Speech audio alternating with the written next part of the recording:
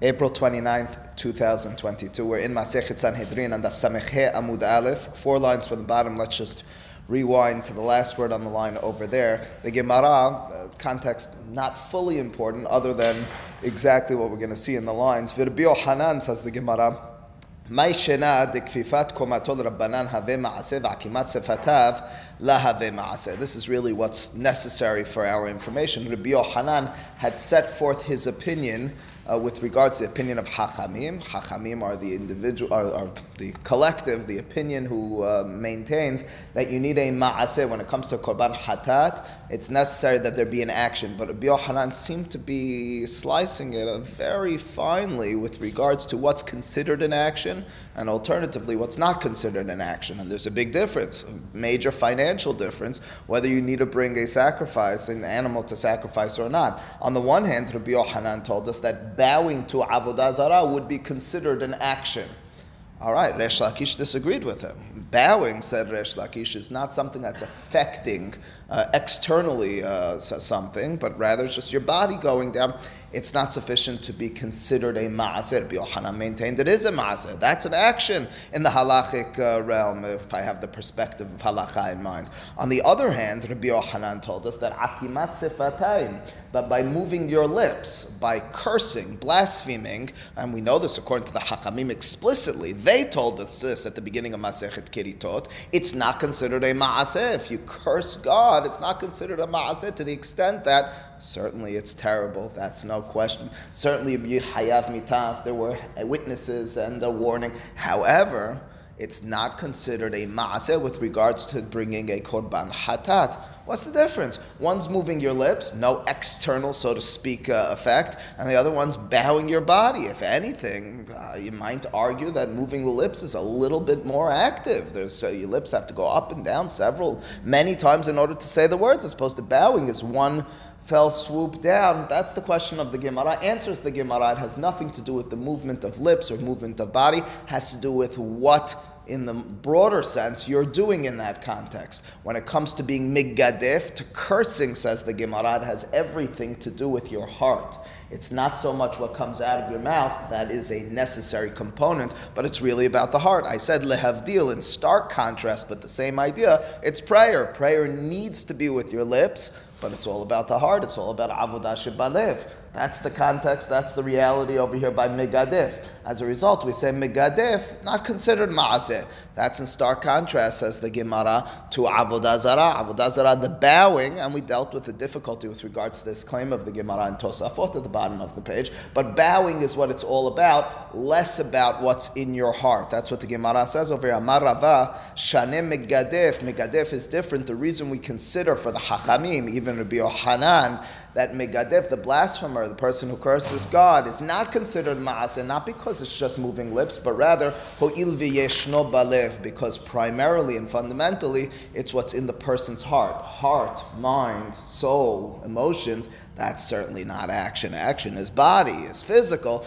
and that's the Gemara's distinction. The Gemara challenges that, and we have just a few lines challenging it with interesting perspective. Says the Gemara, Mativ Rabbi Zera. Rabbi Zera challenges that distinction. You're telling me that the only distinction over here, the only difference between speech and bowing is that the speech, technically speaking, should be considered a ma'aseh, an action. It's only because you're blaspheming, it's only because you're cursing, and that's considered in the heart, in the mind, and that's why it's considered in bo ma'aseh. What about the following example? Before I read it in the Gemara, there's a beraita there in Masechet Keritot, which says there's another exception to the rule, another circumstance where you don't bring a korban hatat if you were to do it, quote unquote, bishogeg. You did it somehow. We could discuss another time exactly how.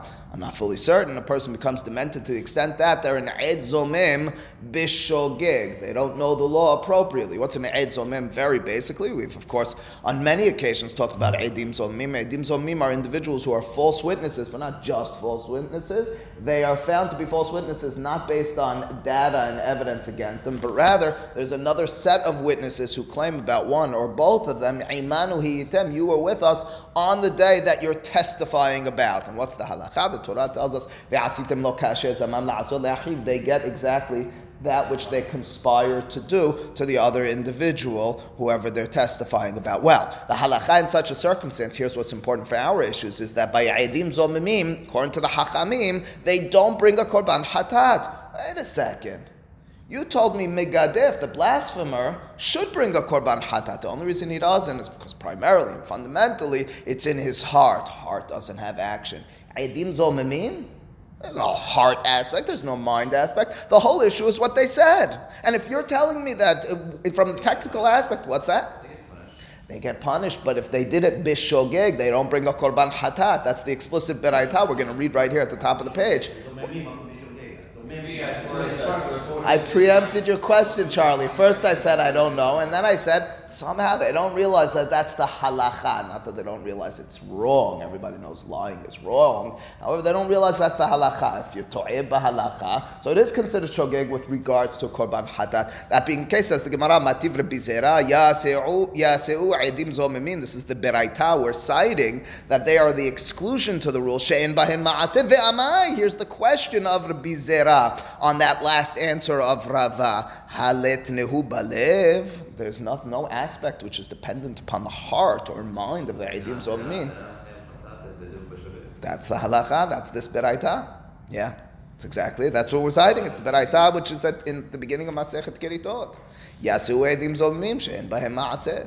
Yasu means they're excluded. They're excluded, again, according to the Hachamim, with regards to Korban Hatat. Amar Rava shane Eidim Zomimim ho'il v'yeshno bekol.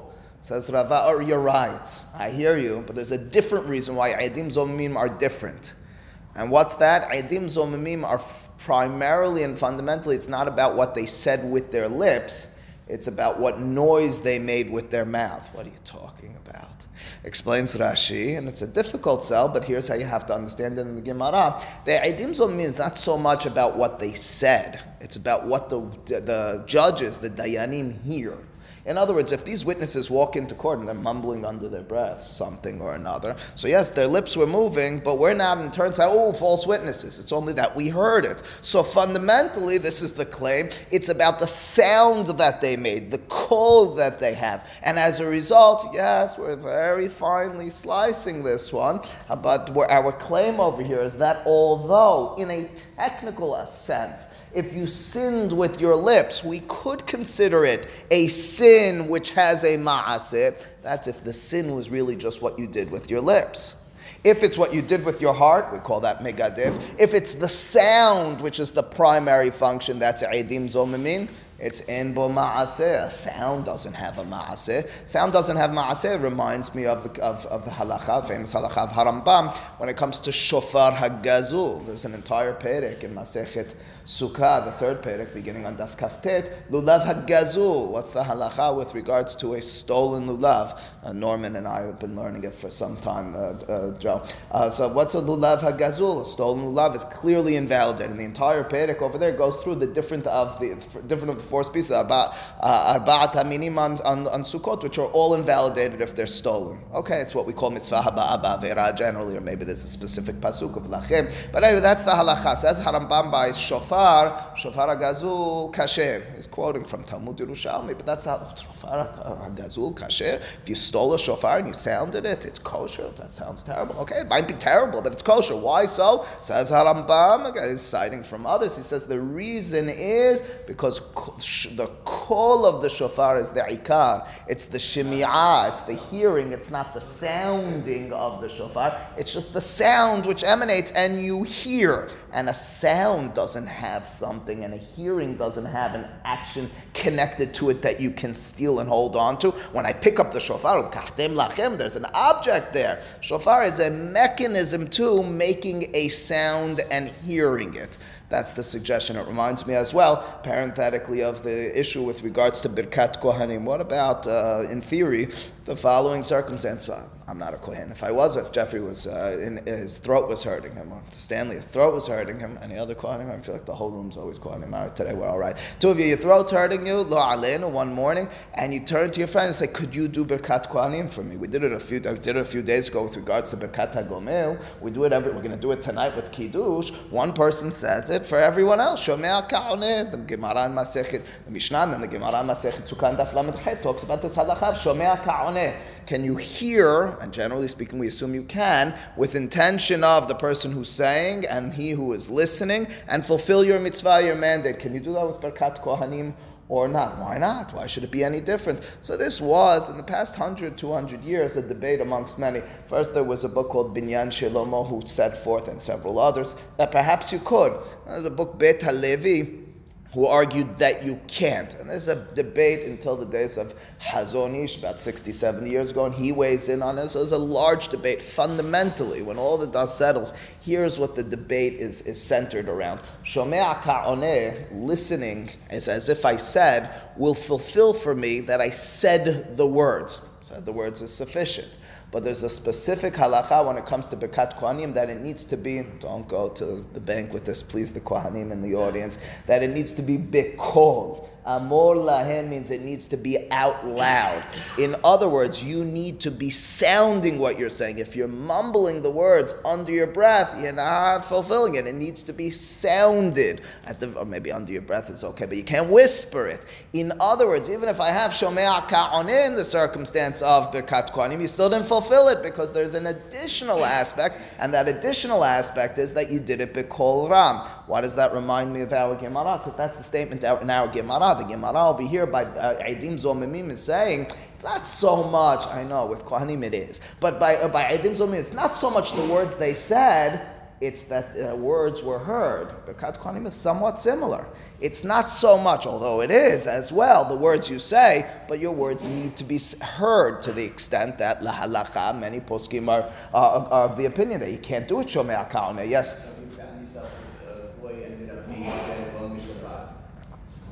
If you had a goy sounding the shofar, so we had an explicit Mishnah. It's an interesting question Jeffrey raises. You might remember, we had a long debate about it because the Mishnah says, what if a Haresh Shoteh v'Katan sound the shofar?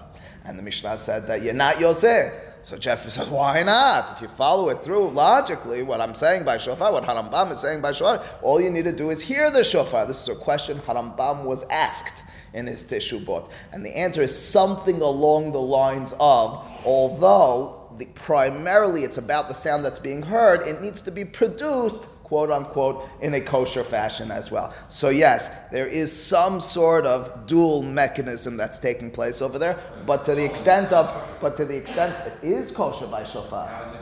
And again, because there's a difference between how it's being produced and what it is on its own. Yeah, I know. It gets... That's right. And again, the beracha, according to Harambam, and the way we do it is lishmoa kol shofar, not litkoa. Right? That's entered into the conversation as well. Okay, anyway. Did that actually said those words in a private? That's right. Megadeh, exactly. So says Judah, just to articulate better, to highlight exactly this distinction in our Gemara, the Megadeh, the person who blasphemes, even if he's saying it to himself, so to speak, he's whispering it, he is blaspheming. It's the words he's saying. It's not about the fact that others heard it per se. That's in contrast to Eidim Zomimim. It's all about hearing it. It's not about per se just the words. Says the Gemara, okay, I got it. All right, so your claim is that the reason Eidim Zomimim are different and you don't get punished with a korban hatat, it's not considered a ma'aseh, is because it's bekol. Says the Gemara, bekol Rabbi Yochanan lav ma'asehu. Are you claiming that according to Rabbi Yochanan, just sounding something is not considered an action? That was your claim. That's a way you wiggled out of the circumstance of Eidim Zomim, saying it's different because it's primarily, fundamentally about the sound. But I have an explicit proof that according to Rabbi Yochanan, a sound, just a sound, just a grunt, just sounding your voice without words is considered a ma'aseh, really. How'd you find that? Says Gemara, v'ha'itman, don't we have the following statement, a mahlok between Reish Lakish and Rabbi Yochanan, hasema bekol, v'hinhiga bekol. Rabbi Yochanan amar hayav, Reish Lakish amar patur. Rabbi Yochanan amar hayav akimat piv have ma'aseh. Reish Lakish amar patur akimat piv lahave ma'aseh. What are the two circumstances we're referring to? Two violations from the Torah. One is muzzling your ox as you thresh with him, or her, they're going through the field and they're threshing, they're dash, lo tahsom shor bidisho, and you're bringing it through as it's threshing in the field, and you put something on its mouth. You're not allowed to do so. Why not? It's something along the lines of Tza'ar Ba'alei Hayim. That's an isur from the Torah. You're not allowed to do so. What if instead of putting a muzzle on it, you did it with your voice? Every time it puts its head down to eat a little bit, to nibble a little on the crops and the growth in the field, you yell. You just make a noise. Hayav? That's a violation. It's considered a maaseh. What about hinhiga bikol? Hinhiga is a circumstance, the isur in the Torah. The Torah says you can't plow with a shor v'hamor yahdav. You're not allowed to take two different types of animals. It's a type of kil'ayim, type of crossbreeding, if you're plowing with the two of them. What if the way you plow with the two of them is with your voice? I've been on a horse and buggy ride, and under a month ago. They do all sorts of strange noises to the animals. The animals with dolphins a few weeks ago, with strange noises, no words, just strange noises. So you're using the noises. Is that considered a ma'aseh? The halacha says, Rabbi Yochanan, it's considered a ma'aseh. Of course, Reish Lakish disagrees. Fundamentally, what's their mahlok? It's the same thing. Akimat sefatayim, akimat piv. Just by moving your mouth, it's considered a ma'aseh. But wait a second, Rabbi Yochanan is telling us, you're not talking to the animals. You're not saying words. You're just making a noise. And you told me the reason Eidim Zomin is different is because primarily it's about the noise, about being heard. That should be considered a maaseh. We can't accept your answer, Rava. Says Rava, Ela Amar Rava, Shane Edim Zomin Ho'il V'yeshnan Bere'iyah. Edim Zomin is rather different because fundamentally and primarily it's not about what's being said. It's about the testimony. The testimony is about what was seen. After all, these witnesses are in court saying, we saw him or her do X on that day. It's about... But the suggestion of Rava, you are right, Rabbi, and by the way, if Jared was up to date here, he'd be yelling, because anytime the Gemara... That's right, you handed it off. This was just a lob to Rabbi. But the Gemara, you're right, but the Gemara, Rava throughout, keep in mind, the same thing with Kol. If the Eidim Zomim walk into court and they're just shrieking, it's not doing anything either, right? In other words, you could have asked the question over there. But the point is... But the point is, in this context, is that the words are only effective because of what you saw. So the sight, so to speak, or the claim about the sight is, so to speak, the center of the sin. You're right. But that's the claim of Rava, in which case Rava has settled the issue for us. Rabbi Yohanan's opinion is, whereas hishtahava'a is considered a ma'aseh, bowing is considered a ma'aseh, megadef is not. Why is megadef not? Because ikaro balev, it's heart and mind, which is at the center of it. Whereas hishtahava'a is considered a ma'aseh, Eidim Zomin is not because Ikaro b'maaseh, not even because it's Bekol, but rather because Yeshnan Bere'iyah, it's about the sight, which of course is inactive and passive, and of course it's a delusional one. It didn't actually happen, but it's a claim of a sight. Says the Gemara, Tanur Rabbanan. Let's deal with some of the further details with regards to this of the Yide'oni, and over the course of the next 30 or so lines, the Gemara will get somewhat entertaining with regards to these old ways of sorcery. Ba'al Ov. Let's talk first about Ba'al Ov, and then quickly about Yide'oni. Zeh ha'medaber ben ha'perakim umi ben asilei yadav. Where does the Ba'al Ov, that necromancer who brings forth this spirit of sorts, a dead being of sorts, bring them into? So says the Beraita, brings them into or brings them onto ben haperakim, to the joints of the body. Says Rashi, the knuckles or the knees of the body, the joints. That's where the spirit is coming forth. All right, you can maybe on another occasion explain to me the significance. Umi ben asilei yadav, or from under the armpits. Yide'oni. What's a Yide'oni? The other type of sorcerer in the Torah. Zeh hamaniach etzem yadua befiv. As a person who puts this bone, which is known as yadua, in his mouth, vehu medaber me'elav, and then the bone speaks. Says the Gemara, I have a few questions. I have a question about your claim just a moment ago that Ov, the Ba'al Ov, brings forth the spirit on the joints or from under the armpits. I have Pesukim that seem to suggest otherwise. The Pasuk in Yesha'ayah, which talks about Am Yisrael's, the prediction of Am Yisrael having a sorry and difficult state, says, V'haya ki'ov me'eretz kolech. Pasuk says, your voice will be diminished and blunted like the ov me'eretz, like the ov, and the understanding is under the ground. You'll be so downtrodden, you'll be such losers in the future, you guys, if you don't fix your actions now, that your voices will be so diminished, your effect, your power, like the ov me'eretz. It sounds like the ov, the spirit, is residing and speaking from the ground. It's muffled because it's in the ground. It's not coming forth from the joints on the knee or the knuckles or under the armpit. How do you explain that? My love, the mishta'eh ki orhe, doesn't it sound like it's speaking in regular fashion, so to speak, from under the ground? The spirit, the body is under the ground. That's where they're speaking from.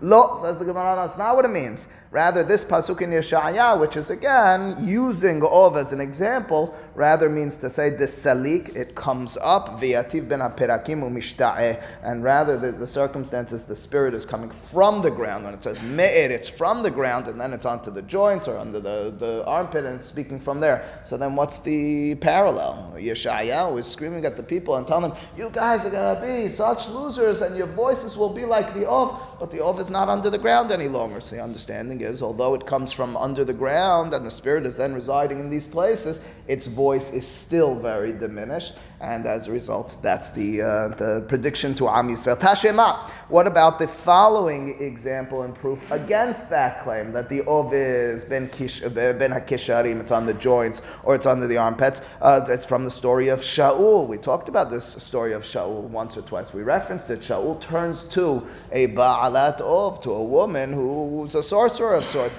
and she brings forth Shemuel for advice to Shaul. Vatomer ha'isha el Shaul, Elohim ra'iti olim min ha'aretz. She says to Shaul, this ba'alat ov, I've seen Elohim over here, not God, but rather important people like Dayanim, like Rav Reve, like Onkelos writes in Parashat Bereshit. Elohim refers to important, dignified, strong people. Olim min ha'aretz, she says, I've seen many important people who have risen from the ground. Wait a second, it sounds like they rise from the ground, and not that they're in the ground like the pasuk in Yeshaya said, but it's not that they're on the joints, not that they're under the armpit. She just speaks with them, heke, and it means that the spirit of the beings that the Ba'alat of, that the Ba'al of is speaking to are right there, talking in my love, the mishta'eh ki orhe. Does it not mean that the conversation is in a regular fashion? Lo, that's not what it means. She means I've seen them rise, but once they rise and I speak with them, or they speak to me, the yativ ben haperakim u'mishta'eh, they're sitting, they're residing on the joints, and that's how they're speaking. You can't bring a sufficient proof from either one of these pesukim that our description, our tradition with regards to what Ba'al Ov is different than our understanding. You can explain away each of these pesukim. Tanu Rabbanan, another beraita, Ba'al Ov, ehad ha'ma'aleh bezichuro, ve'ehad hanish'al begulgolet. So this beraita says that a Ba'al Ov, the sorcerer of sorts, who speaks or has speaking to him or her the spirit, is whether it's ma'aleh bezichuro. Zichuro sounds like zachar.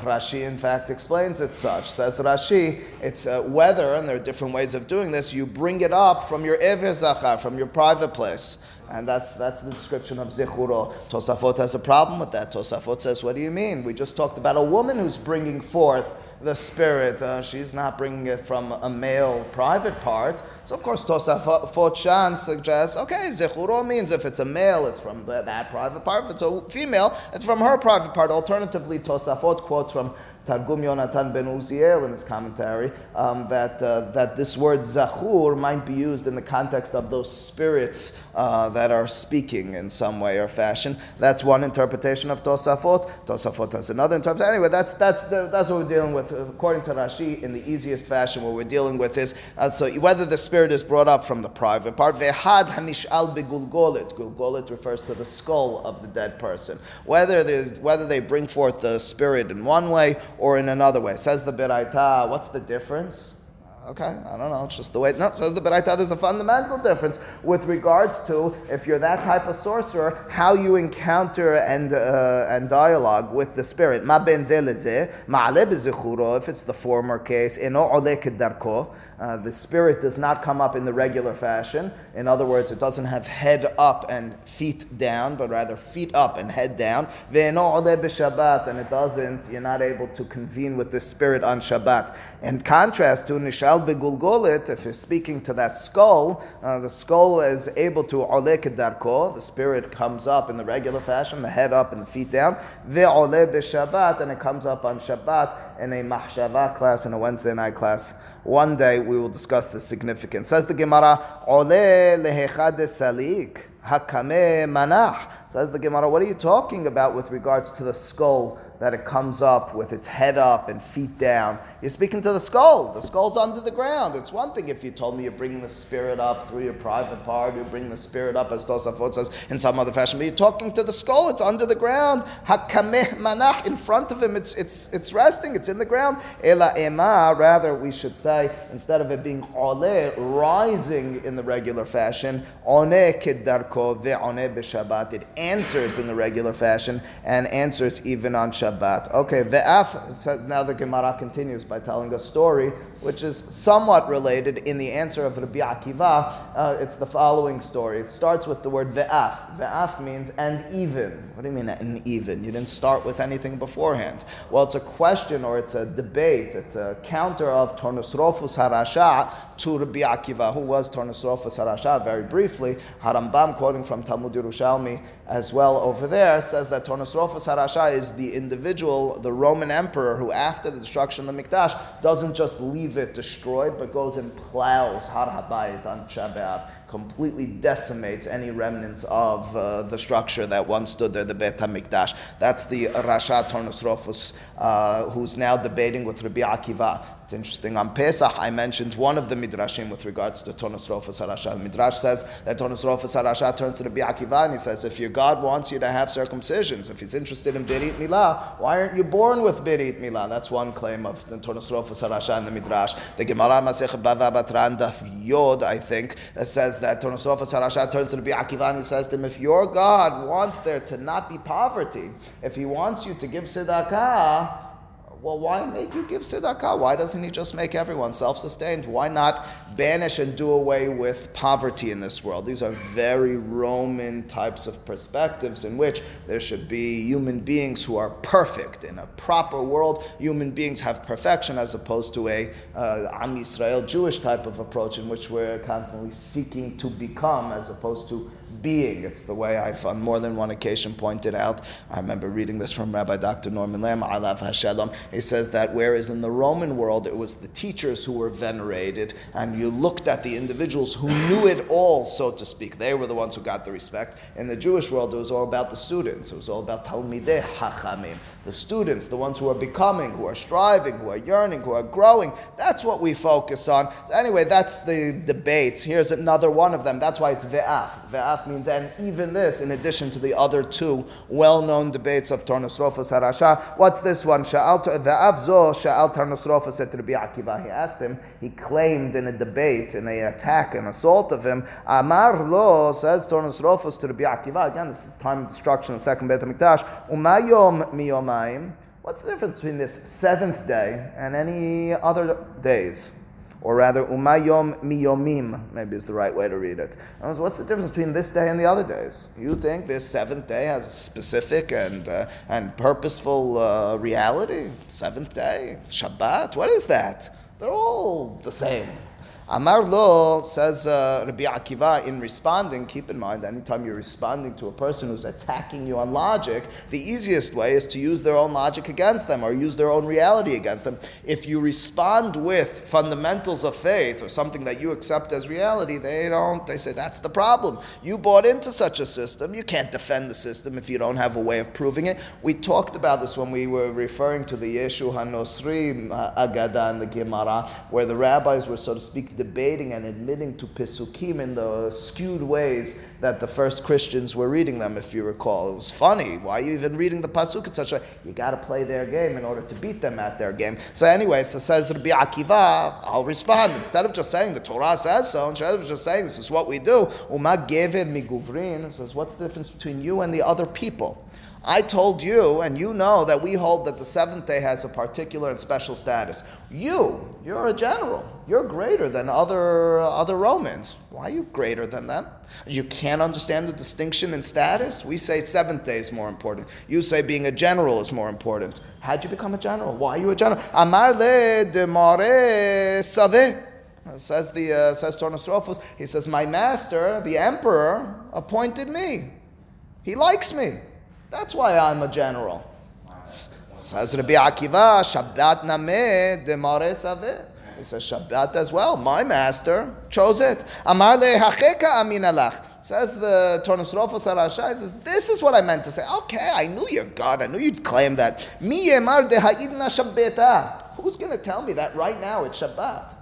All right, I'll accept your Bible. Let's say God said so. Who said today is the Shabbat on which the world was created and seventh day he stopped? Who said this is the same day? Maybe it's a different day of the week. Amar lo, says Rabbi Akiva, Nahar Sambatyon Yochiach.